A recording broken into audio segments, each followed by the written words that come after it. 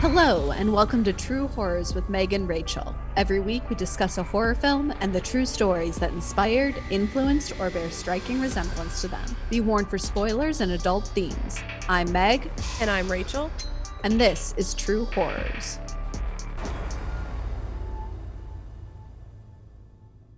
Welcome back, everyone. We are on episode 2, season 2, and this week we watch The Exorcist, the director's cut. It was my pick. It was definitely one that I wanted to do in season 1, but I also wanted to hold back some that I felt like were like powerhouses. And I feel like The Exorcist is a powerhouse. I don't think we can really get into The Exorcist until we talk about the fact that when we watched it together in college, it was the first time I'd seen it not on TV. And it is a totally different movie, not on television. Like, it is a totally different. There were scenes that I didn't even know existed. And I just remember being like, what are we watching? Yeah. Because like the amount of things that they just completely cut because there's just no way to censor it on television. That really took me by surprise. But the first time I watched it, not on TV, was with you in college. Yep. That was the first time I had ever seen it, period. And this was only the second time I'd watched it. So, and I think that's part of it too, because I think it was definitely something I was like, we should watch this. And then the scene with her and the cross happened. And I really wanted to be like, oh, wow. Like, I didn't warn for that at all because I didn't know that was going to happen. Yeah. Like, I knew it was going to happen. I'm reliving this conversation now where I was worried you would be upset and you were like, I knew that was going to happen. I was like, oh, wow. I didn't know that was going to happen. Since we're on the subject of that scene, can we talk about how completely unnecessary it is? Like, every single thing that happens in that scene is so unnecessary. And the thing is, I saw a version of this movie where that scene didn't even exist. And at no point was I like, we're missing something, or was I less horrified? Like, I understood exactly the horror of what was happening without it being that. Like that graphic, that sexually graphic, that just like, what in the name of God? Like, there were so many different things that could have happened. And it's so weird. Like, it's so weird. And it's also so weird. I'm not trying to jump ahead to the second half of the podcast, but there is nothing even a little bit similar in the story it's based on. Like, it was completely fabricated. And I'm like, I have thoughts. I think it has a lot to do with the fact that the Hays Code ended a little bit before this movie came out. Like, I don't have the exact years of when the Hays Code was in effect. And we talked about the Hays Code actually in episode 2 of season 1. But just a quick reminder, it was a series of rules for what was allowed to be in a movie that was produced in Hollywood. And I don't think indie movies existed before that. So any movie that was made had to pass the Hays Code. And it had really strict rules about like what types of relationships, like romantic relationships, you were allowed to have, and like what things children were allowed to do on screen. So like once that got lifted, you know what 70s movies are like. That's what happened instead. And I'm not like pro the Hays Code, but like I'm also not pro asking children to act out sexual assault. So, Well, and the thing is the Hays Code was bullshit for a lot of reasons, but like then being like, well, now that I can do anything I'm going to, it's like, you never stop to think if you should. Like, if it's like, let's just like, no, because there are a lot of movies from the 70s that are remade, and I would watch the remade ones before I'd watch, because like, they are telling you the same story and they're pulling out some of those more graphic bits. And you know how I feel about graphic horror. You're right. Like, I just like, that didn't scare me. It shocked me, but I think being scared and being like uneased are very different than being shocked. And like that kind of stuff doesn't like keep me up at night the way like one of our first season picks, The Conjuring, the way stuff in that kept me up at night, because it was just like, maybe it's everywhere. Maybe it's all around me. Like, and taking out that one scene like they do on real TV, like, this is such a good movie. It's such a good movie. I love it so much. What I love about it is, like, okay, it is long as hell. Director's cut or no director's cut, this movie's long as hell. And I love that it they don't, until the 1 hour and 9 minute mark, no one uses the word exorcist or exorcism. Like, it's also has that realism that I do like in old movies, where it's like, yeah, if this happened, this is kind of how it would go. Like, this is kind of the way that people would go. I also, like, I had such a weird memory of this movie. And, you know, like, I remember stuff really well. And I realized it's not because I don't remember it well. It's because that's the way it's shot. That it cuts from time and doesn't really explain it to you. And there are a lot of things that happen. Like, you go from her being a normal child with a shaky bed to being in a hospital, being checked out, and they never give you the in between. And so, like, it wasn't that I was missing those scenes. It's that, like, I'm not saying it's like a great way, but I'm also not saying it's a bad way. It's a very interesting way to tell the story, because it's like hopping through time. And it's like, you get the details, but some of it is like, you almost in your head have to invent it, which isn't hard to do, because we do get to see a lot of this child behaving in demonic ways, which, I mean, hats off. Like, just absolute, the acting in that. Like, I was just like, I mean, she was really carrying this movie. Yes. Like, she believed. I think this is a very rare instance where you and I disagree. I have got a lot of shit to talk about this movie, because, I mean, and it could just very much have to do with the fact that you saw it first on television, whereas I have only seen it this way. I'm like, fuck this movie. Like, fuck that scene. Like, fuck everyone involved. I don't know. Maybe I'm just real mad about the crucifix scene and I'm like overgeneralizing it. But like, specifically what you're talking about, like all those cuts, it makes it a lot harder to follow. Like, there are all kinds of like important things that happen off screen. And instead of getting those important things that actually move the story along or develop the characters, we get the random scene where the director accuses the servant of being a Nazi. We'll get to it at some point, but I have a whole list of things that they spent too much time on and things that I think they should have done instead. But we can get to that later. Like, I don't know. I sort of wondered if they did that so we wouldn't care when he got thrown out of a window. That's exactly what I was thinking. I'm like, I sort of thought they were him?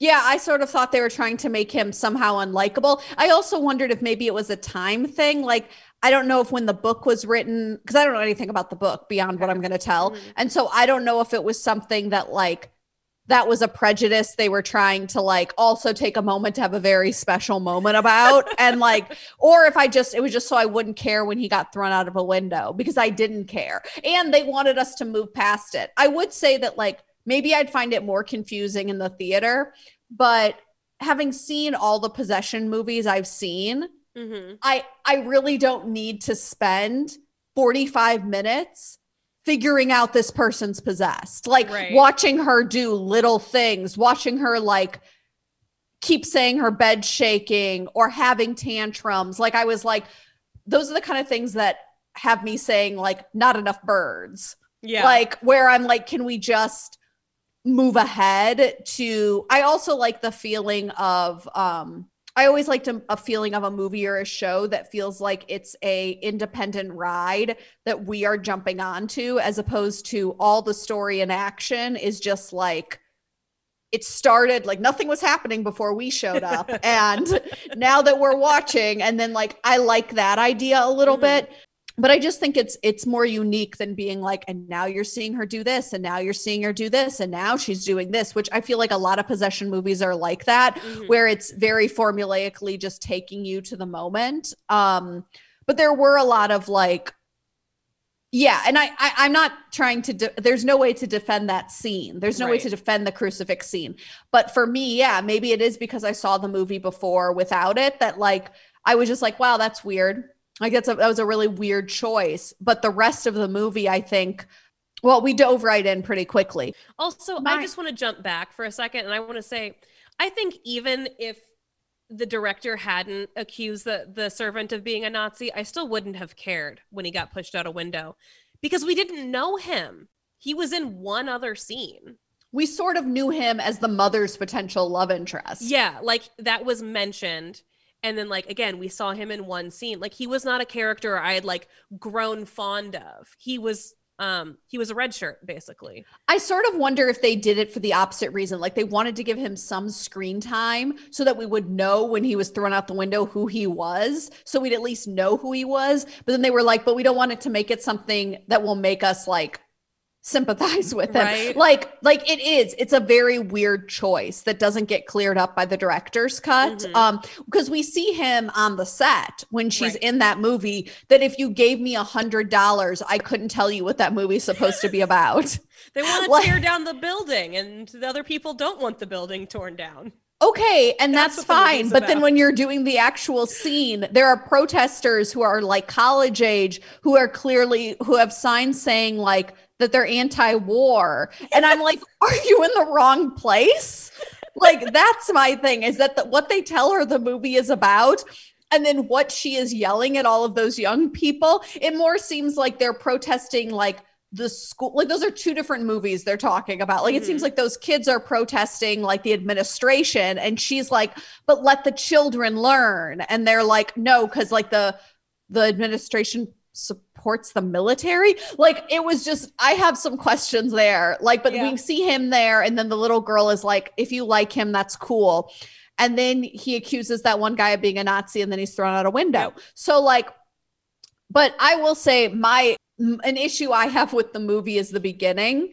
Like, because I'm always like, what is happening here? It's like it's like an indie movie that like a French movie where it has no like, it's just like, this is life. And I'm like, I don't understand. Like, I've never been to the Middle East, but are there just statues of demons? Because that's what that is, right? Is the statue of a demon just hanging out? I guess that's the thing that like really is confusing for me, because like they never explain what, I mean, obviously it's the demon, but like, are we just supposed to assume that when we're watching the scene because it takes place in Iraq? Like, and it's like never, like, that's another, like, just kind of an overall pattern in this movie is things are brought up and then it's not really resolved in like a very clear way. I feel like you as the audience have to do a lot of the legwork of this movie.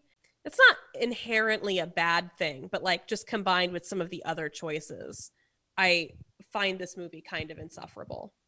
Well, I think the beginning part drags on, but then I think you're rewarded with it, because then he gets brought up, and then you know who he is. Cause you know how I feel about when they just drop someone in and are like, well, you know who we need, Mr. So-and-so. And I'm like, it's like, what, an hour into this movie and you're just bringing this up, and I, as an audience member, I'm supposed to give a damn that like this person, whereas like, I'm like, oh, the dude from the beginning. Yeah. And then you see the statue again. And I feel like I like that too, which that's just, I think a difference in how things we like, because I like things a lot of times that, as long as I feel like there is something that it comes to, I like that quite a bit. And I also like the idea, like I said, of characters and movies that create worlds that exist without me. And so I felt like we were learning a lot about him, where I was like, oh, this is a whole nother thing, which I know they do end up making, like they do end up making a movie about him. I've never seen that either, but it's the idea that like he performed exorcisms before. And so he's done it before. And so it's like, we're seeing the end of his journey. It's the start for us. And I liked that quite a bit. I think also me seeing this later in life and not seeing that scene with it.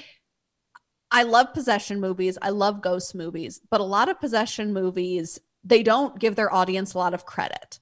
They like are working with A, B, C, and D, and they go, A, we're going to establish this person is just like a nice, normal person with like, look how good they are to their family. And look, they're helping that cat cross the street.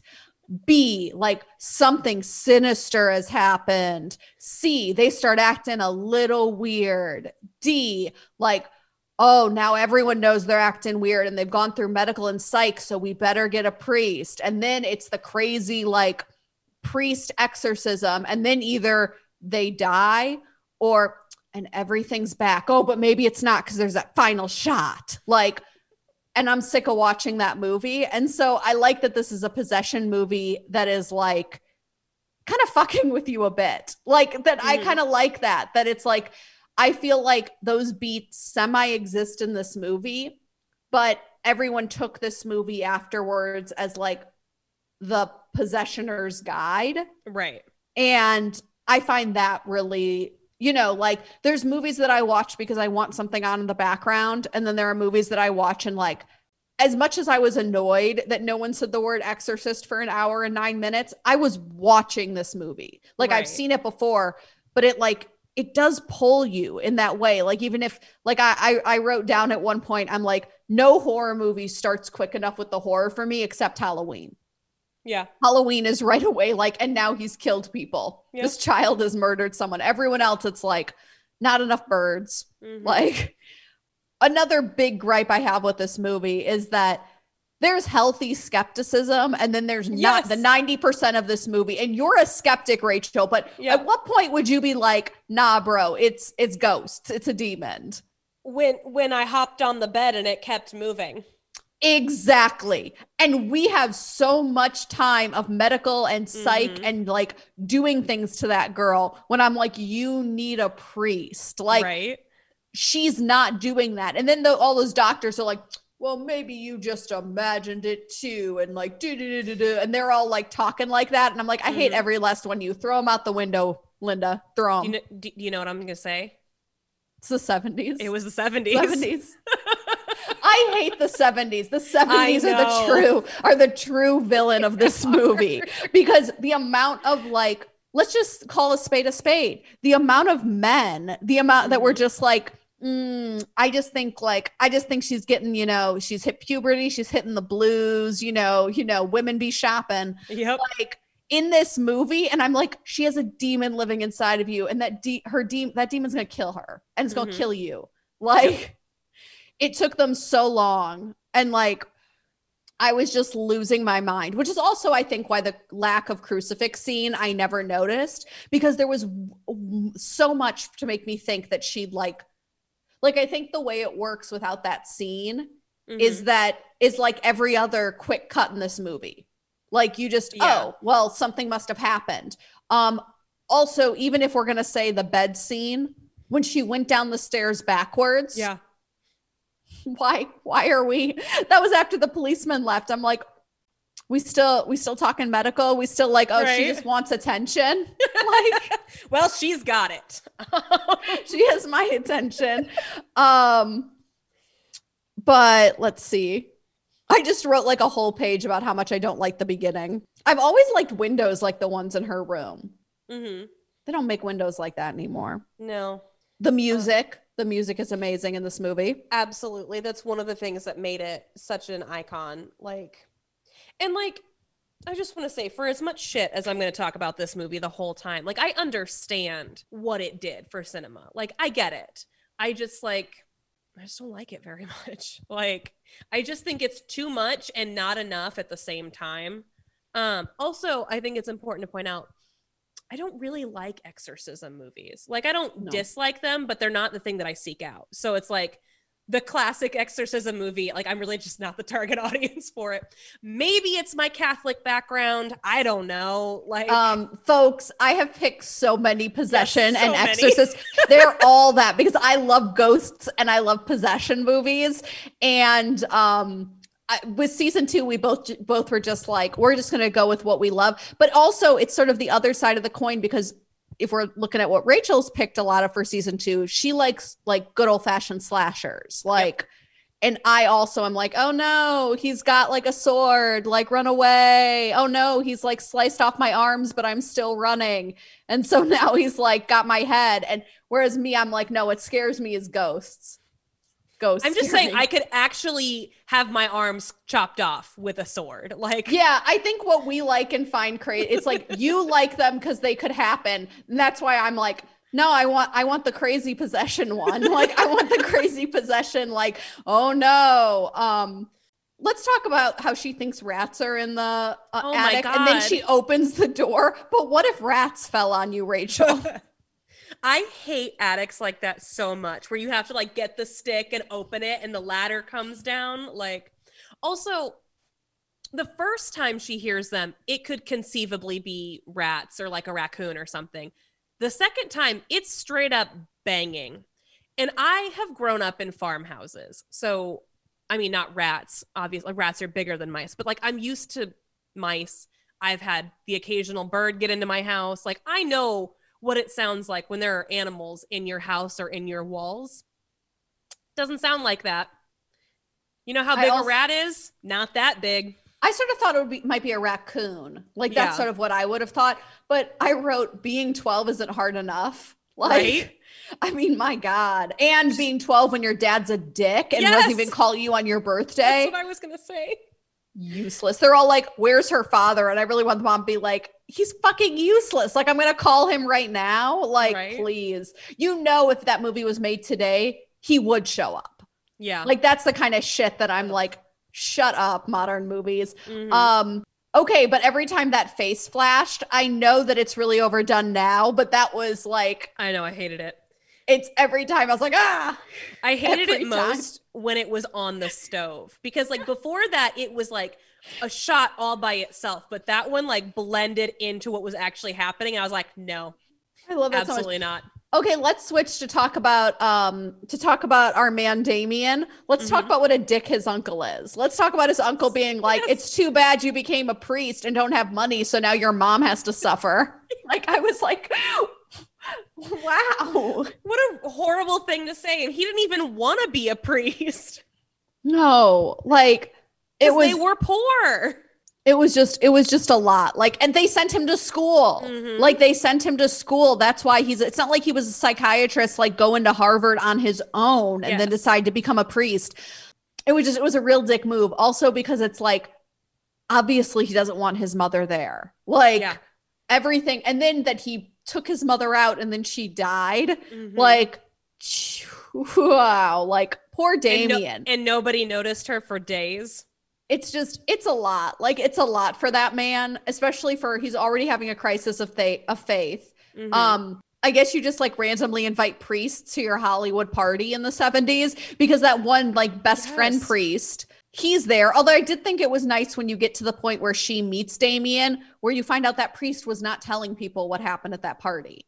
I was like, okay, he's a good guy, because that's messed up what happened. And like, it also like, there are certain trailers that I saw so many times growing up because they were before VHS movies that I have them burned. And one is for The Exorcist, where she says in her little girl voice, mother, what's wrong with me? And I hated that because I was like, all these horrible things are happening. And I kind of thought she was already pushed to the back. But the fact that she knows something's very wrong with her, I was like, okay, that bums me out a lot. Like, that's got to be terrible.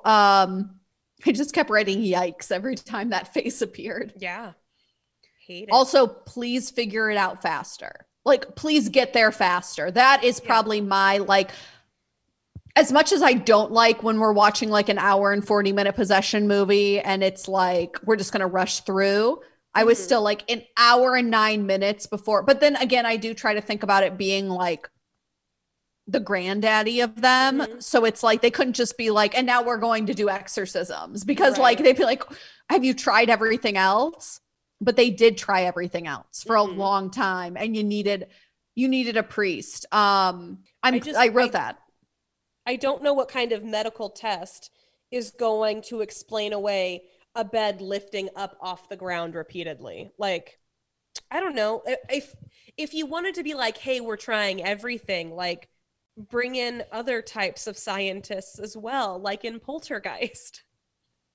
I'm sorry. I wrote down, first of all, that thing they did to her brain, that like it was a nightmare machine. That medicine before 1995 was a nightmare. But then I also wrote, what if they put her brain up there and it was just a scan of the devil giving them the finger?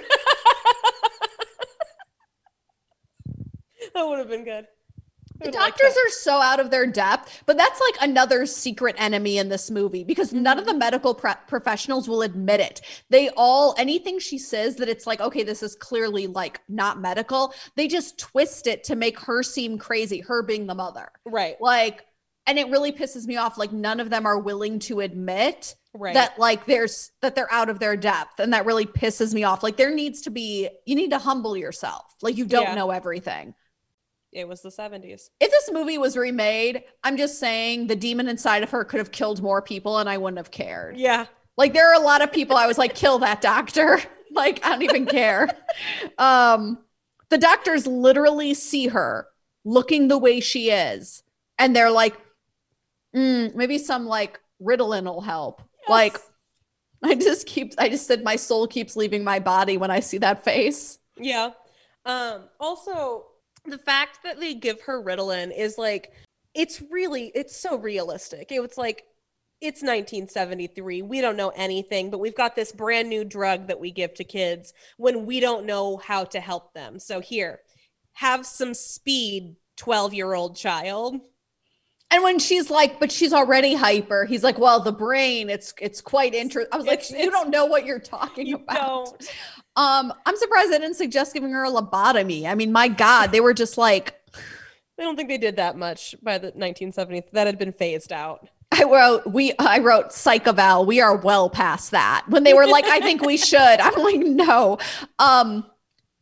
I don't know who I'm talking about here, but I think who I'm talking. Oh, now I know. After the director guy's murdered and that one guy shows up and is like, hey, did you hear? And then the women start like crying and he just leaves. I'm like, he just delivered that news that whatever that director's name was dead and was just like, peace out. Like, I'll just let myself out. I wrote a lot of stuff for what we were talking about how long it is and how there are things that were not necessary, which I almost wonder with the added knowledge that the code had just been taken away. Like, I wonder, obviously this movie couldn't have been made with that code at all, right. But I sort of do wonder if it was almost like they went too far the other way. Yeah. Like, because like there are things in this movie, like the movie itself, I mean, she obviously, like, I will say this, I didn't mind her cursing people out. I thought that was really like, and her saying those things, I was like, yeah, that's funny. Like I'm like, you gotta, like, that's the demons just going for it. Yeah.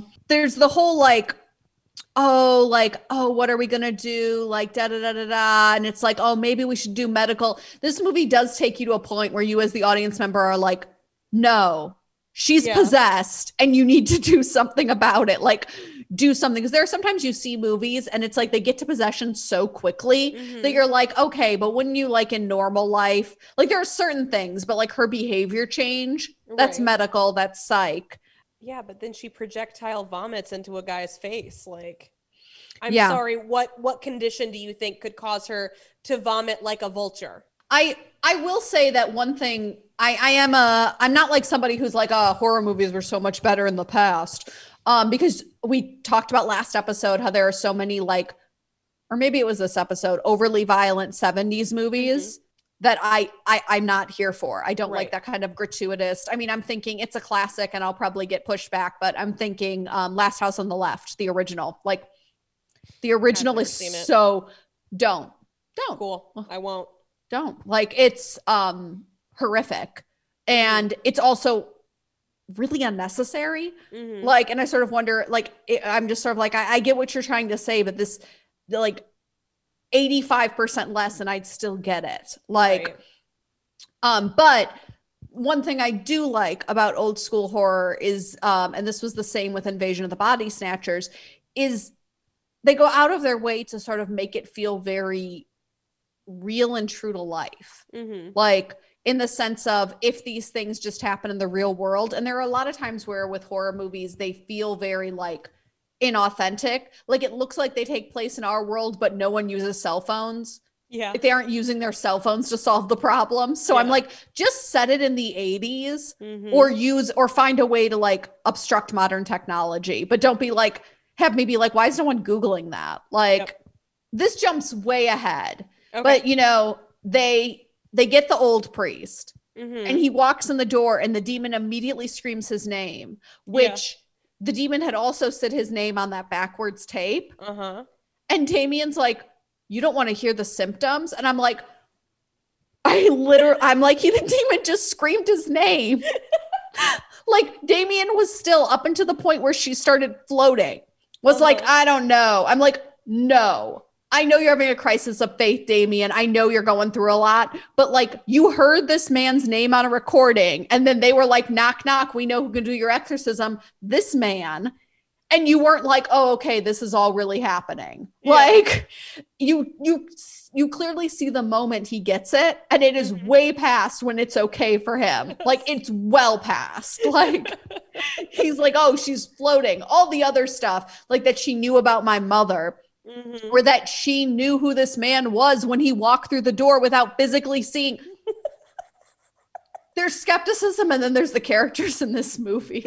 like they are just avoiding reality. And I wrote, I'm sorry, Damien. Are you still trying to say this isn't a demon? Are you still trying to say like, oh, I know what I wrote here and I couldn't figure it out.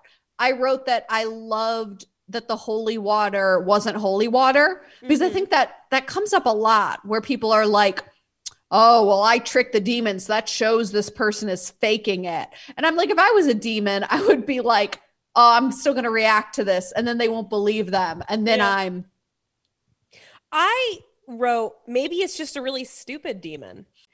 Or maybe that like him holding it, maybe it just like doesn't like water. Like who knows? Like in Signs. I wrote that the older priest has matched Rachel's neutral affect. Yeah. You could be the older priest. I could. Like Damien just is giving that demon so much attention. What was the one rule, Damien? I know. The thing is, I wrote down that they are just such a pair, because one of them cannot stay on task and the other is so on task that he lets his partner get attacked.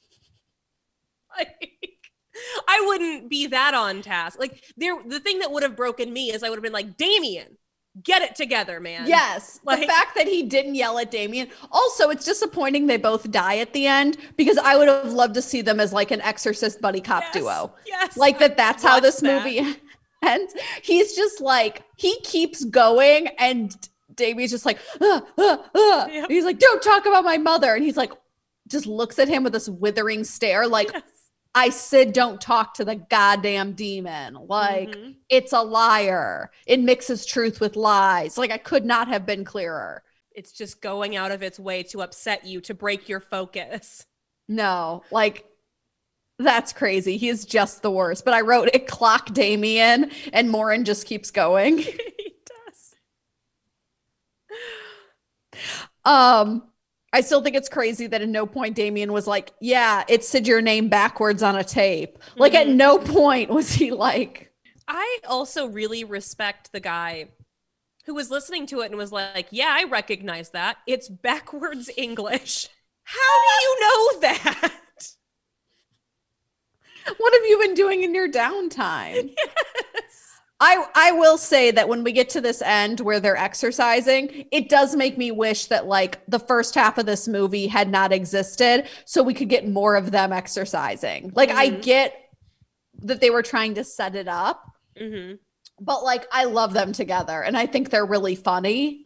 And so I don't know if I was supposed to think they're as funny as I think they are, or if I was supposed to be more afraid, but I just enjoyed it at that point. Like I was just like, but I think like cut like 30 minutes out of the beginning, make things a little tighter, and then add 30 minutes of them like trying to figure this out. Also, I can't believe he left Damien alone with the demon when he's so shook. I was sure he was going to like, you know, just start having a conversation with this asshole. When he comes back after Marin died and the demon is just sitting there, the way the demon is sitting there, just like, guess that's over. Like it's such a little kid way of sitting that I was like, even though I've seen this movie, I always forget how it ends. Like I remember that the priests die, but I also think at times that it's only the older one. Right. Like I know he dies, but then I always forget that like he basically kills himself to get rid of the demon, Damien. And then that cop is like, what in the fuck? How am I going to write this up? Like that's like, what? You know what? This is just out of my area. You know what? Let's just go to a movie. But also going back to Damien killing himself to destroy the demon. What made him think that was going to work? It's a demon. Wouldn't it just go to another person? If it would need to enter another person. Yes. It doesn't get rid of the demon, but like, I mean, we don't really get into it, but if she died, while they were performing this exorcism, I think like the demon wouldn't have just jumped to one of them because it had to be invited in. And she were sort of believed invited it in when she thought it was her weird Ouija board friend. Mr. Howdy. Yes. So that's sort of that at some point, I think that's kind of like, again, it's off screen, but we're led to believe that like, that's how it infected her. So I don't think it killed the demon, but I think it like made it go back to hell basically. Cause it didn't have a living host anymore. Okay. You're the demon expert. I am. But I really like how there's that point where the priest is like, I think I'll take these same stairs 2 people have been murdered on. And then he's like, nah, like, I think I'll go the other way. I was like, yeah, maybe go the fucking other way. I also like that she doesn't remember, but she remembers at least enough to recognize what was done for her. But yeah, I feel bad for best friend priest. Yeah. He's sad, but then he gets to make a cop friend. Yeah. Also, I don't get the joke. I don't get that joke. I don't either. I don't know if it's like we're too young or... Also, I kept being like, are these real movies that exist or are they making up movies? Like... No, it's a bit, but they both do the same bit, which is what I don't get. Because it's like he offers them free tickets to something. And rather than being like, oh, that's interesting, they're like, who's in it? So he makes up people who are in it to be like, it's them. And then they like tit for tat are like, oh, I've already seen it. But I'm like, but they do the same bit. Like, is that a priest thing? You're the Catholic. I am not. You're the lapsed Catholic. No, I'm not. My parents are the lapsed Catholics. I know demons, but I don't know, like... I don't know Catholicism. I also wondered if all the, like, again, the priests were just, like, hanging out at this Hollywood party. Is that allowed? No, they're not supposed to drink or smoke. It was the 70s. It was the 70s. And also, that's a fairly recent rule. Like, if you go back in, like, papal history, like, the reason that they take the vow of celibacy is because there were too many illegitimate or pope babies being born. You see, you get offended when I ask you if you know this priest joke, but then you start quoting papal law. So you're inconsistency. That's just a history thing that I know. I didn't learn it in mass. Like, okay, do you have it on cracked.com? Do you have any more thoughts on this movie besides the one you've said? No. Okay. I feel like we'd both survive this movie. We're not children. We're not priests. We're not weird, like, directors that verbally abuse butlers. So, like, we'd be fine, I feel like. Also, we would recognize so early that this was possession. It's like that's not normal. Yeah. But yeah, if they remade this movie, obviously some of the graphic bits. But I think the other thing is the demon should kill more people, and most of them should be those doctors. Yes, absolutely. And the intro scene would not take that long. No, or it would make more sense. Yes. Like something, if what they wanted to do was establish him, which I argue possession movies need to do. Like if you're going to bring someone in to perform the exorcism, it's The Conjuring, basically. I need to care about them. Like not be like, now this magical person's going to float down just for this purpose. Like, I like when the people are like, I actually know someone. I'm like, from where?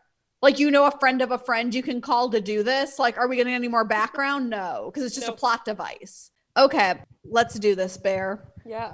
The Exorcist, the real story. I'm going to call him the boy, or I'm going to call him Roland, because they do hide his name. But he's got a couple of different fake names that all start with an R, which do make me think the real boy's name must have started with an R. Right. But I'm going to tell you my sources. They're all going to be obviously on our website, but I'm going to tell you where they came from because there's actually an interesting pattern. So I was on All Things Interesting, but I have an article from the Washington Post, an article from the St. Louis Post-Dispatch, and the SLU website, so St. Louis University. And the reason it's interesting is because the majority of those sources come into play as direct sources to what happens. Right. They're characters in the story, not just sources. I love that. So Roland was a 13-year-old boy who lived outside of DC with his parents and his grandmother. And he was very, very close with his aunt. And his aunt was very into the occult and taught him how to use a Ouija board. And when she died, he was crushed and he started using the board to try to get in contact with her. Yeah. Can we just we're both aunts. Don't teach nieces and nephews to use Ouija boards. No, or at least like and especially just be like, hey, I know we don't want to talk about this, but when I'm gone, just like don't try to contact me because you're going to contact something else. Yep. So in January 1949, so that's where we are. We're right at the end of the 40s. That's when he started acting different. He was saying he was hearing things that other people weren't, scratching. There was water dripping. There were scratches appearing on him. And his bed was moving, so it was a classic bed moving. And they talk about the fact that there would be like water appearing. Like it was like there were leaks. So it'd be like the water was like coming from the walls. And so very much true to the movie, his family took him to seek medical help before they did anything else. So when he would go into these, to use the term they use, fits, where he would be grunting and cursing, his blood pressure and his pulse did not move. So his blood pressure wouldn't go up. He'd be screaming and freaking out and his pulse wouldn't change, which is where the doctors were like, I don't know what that is. Like the doctors were straight up like, we've never seen that before. So they were Lutheran. So they called their minister and their minister spent one night with him and then said, you need a priest. And I don't know what the Christian hierarchy is, but the fact that this Lutheran minister was like, get a Jesuit is so funny to me. Like, I mean, Lutheran goes pretty far back to the split. Just based on the name. But yeah, I mean, they don't do exorcisms. And I do want to mention, they took him to Georgetown University Hospital. Like they took him to a really good hospital for the time. Like they were on it. So they call Father Hughes, and we're still on the East Coast. So they call him and they're like, and he gets permission to perform an exorcism. And this is in like late February. And at one point, the boy breaks off a spring of his mattress and slashes the priest with it in the shoulders. Okay, so like, are 40s mattresses just like really weak? Or did he have a really old mattress? Or I don't know. They said he like reached down and like broke it off and then just... Mattress springs are so big. Like, there's a lot going on there. Hate that. I do have to say that early on, when he was in the medical hospital, they were like, oh, he's probably doing it for attention. And then as things get like with the pulse and all that, I'm like, there are certain things you can't. Also, even if you're a child doing something for attention, at a certain point, this becomes so much negative, like so physical that you'd have to be like, oh yeah, I'm cured, whatever. Like, which also is like weird. So just like Help Me appeared for her. Scratches started appearing on him that said things. And one of them said Louis, which the family was originally from St. Louis. And that's where the aunt was from. And so the mother got in her head, like, that's where we need to take my son. That will, which I would argue, I would wonder if like the demon wanted that, but that's, whatever. That would be my argument as well. So this is where SLU comes in. And the reason I keep saying SLU, I mean, that is how people call it, but also I keep almost saying when I'm doing this Seattle University, which is not true. It's just what my tongue's used to saying. So it's St. Louis. So they take him there and they have a cousin who goes there. And so that cousin is like, I'm going to contact everyone because it's a Catholic school. And to basically be like, knock, knock. Hey, we've got a problem here. So he goes to Raymond Bishop, who's a teacher. And that teacher brings not a bishop. His last name is Bishop. Yes. He's not a bishop. No, Raymond Bishop, who's a Jesuit teacher. Not Bishop Raymond. No. Okay, cool. Which is why I thought that was weird. There was a lot of things like that where I was like, is that why you became like into the Catholic Church? You were just like, well, the name says it all. And he brought a lot of other faculty to meet Roland and to consult. And that included the president of the university. And the bed was shaking. He was reacting really violently to holy water and to sacred objects and screaming and just like a lot of the natural, like the stuff we think of as exorcist stuff. Mm-hmm. So this is when they called William Borden. And I'm just going to continue to refer to him as the old priest, because even though in real life he was only in his 50s, he is the old priest in the movie.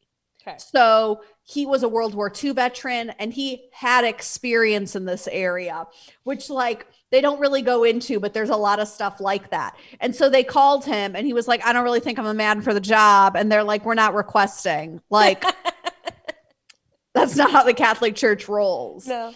And he viewed and visited shattering and flying objects in Roland's room. And so there is a whole host of priests, but the two main ones are the old priest and the young priest. Right. It's this guy.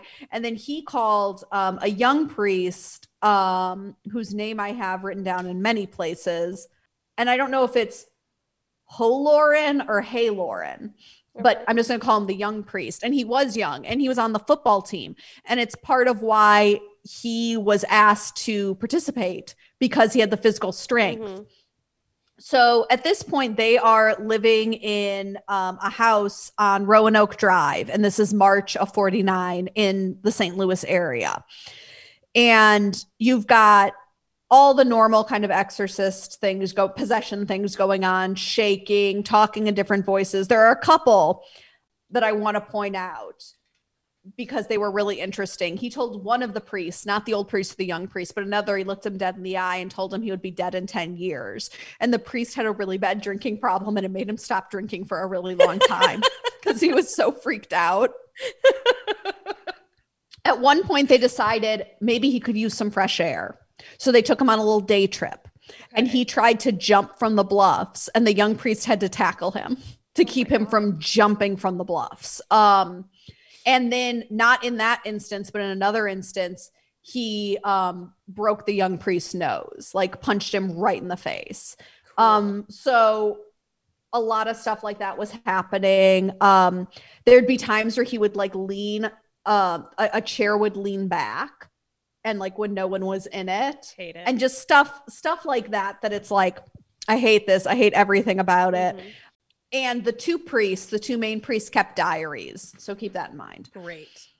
So an X appeared on his chest one day, which they took to be a 10 and say how many demons were in him, which I don't know how you get to that, but that's what they said. So this is going on for a month. And on March 20th, he is having this screaming fit.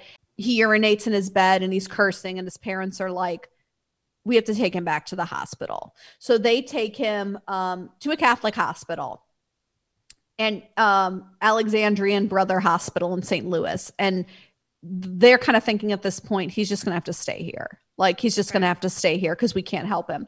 Well, then on April 18th, the miracle happens. So it's the Monday after Easter and he has a really bad fit and says that basically the devil will always be in him, that there is no way that the demons are never going to leave him. And so at 10:45 that night, the on-call priest, which I have questions, but it's fine. It's for last rites. Yeah. Okay. Comes into his room to try one last time. And so he blesses him and does things over him and basically calls upon St. Michael to beg St. Michael to save this boy's soul. And then when he wakes up finally, he says they're all gone. And he says he saw something. And what he thinks he saw was the St. Michael fighting for his soul. And at that point, he's cured. Wow. So let's talk about why we know this story, because no one in that room, none of the priests involved had any intention of ever talking about it, because they felt like whatever had happened to this boy, it was already too much. But someone, I guess, didn't feel that way. So they dropped a line to the Washington Post. Great. And so one day the Washington Post, so like my source is that article. The original article comes out and its title is Priest Frees Mount Rainier Boy Reported Held in Devil's Grip. And it was front page. Great. It thankfully doesn't say his name. but it comes out. So the young priest, he is the last one to die. He dies in '05. And to the day when people ask him, he's always like, I don't know what it was. I'm not an expert in that area. And I think that's so funny that like he admits he was there, but when they're like, so was it real? He's like, I mean, who's to say? Which I think is hilarious. And this Washington Post article is very important because a young Georgetown student would read that article and he would go on to write The Exorcist based on it. Oh. So it's literally the story. He did talk to the old priest who was not thrilled at all that he was writing this book. And so out of respect, he changed the character to a 12-year-old girl. Okay. For the boy's privacy. To the end of his days, Borden would not talk about it, but he did say at one point when like he was talking to this author, he was just like, it happened. Like whatever you want to interpret about it, it happened the way they say it happened. So whatever you want to believe, which I always like because it's just like, I'm not going to argue with you. I was there. I saw what I saw, whatever you want to think. Like that's kind of how I would feel if I was in their position. Yeah. So what we know about him is that he grew up, had a family, was perfectly healthy, and named his first son Michael after the saint he believed saved him. So he believed it. So that's the other thing of like the idea that he was just pulling some massive prank. He believed it enough to name his child Michael.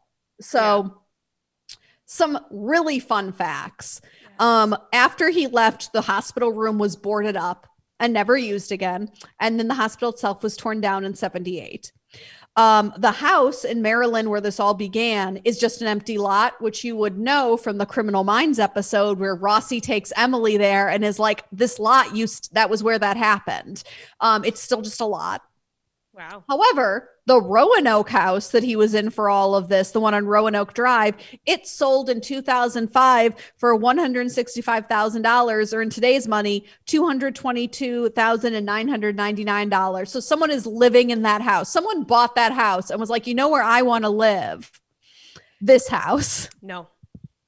Because they have to disclose that, right? Like, according to Missouri you know law. what that house is. Yeah. Like, you know, and you're choosing to live in that house. I would choose to drive by that house. Right. But I would not go inside. Just no. And I would argue again as to, I've never read the book, so I don't know what the big differences are between the book and the movie, but I would argue there's enough material here, even if you wanted to change stuff out of respect, whatever the hell that means, that a lot of the stuff that you and I both hate was not necessary to the story. Yeah. Again, but I don't know if we blame, I think his name is Blady for that, or if it's the directors, or the writers of the actual script. Right. But that is the true story of one of, if not the most well-known exorcisms to happen on American soil. Okay. I hate both of them. I'm trying to decide what I hate more. Like, which would be the one that I was like, which one's worse? But I think they're both pretty terrible. I don't know. I think that little girl's never going to be able to have children. So I wonder how much of that, because do you notice how like when they're leaving, all of her things have like healed? Like you can still see a little bit of it. So I wonder how much of that is permanent. Yeah, that's a good point. That's the other thing, is that I sort of wonder if she doesn't remember, and like the physical stuff, because she also turned her head fully around, Rachel. She'd be dead. That is true. So that sort of makes me good point.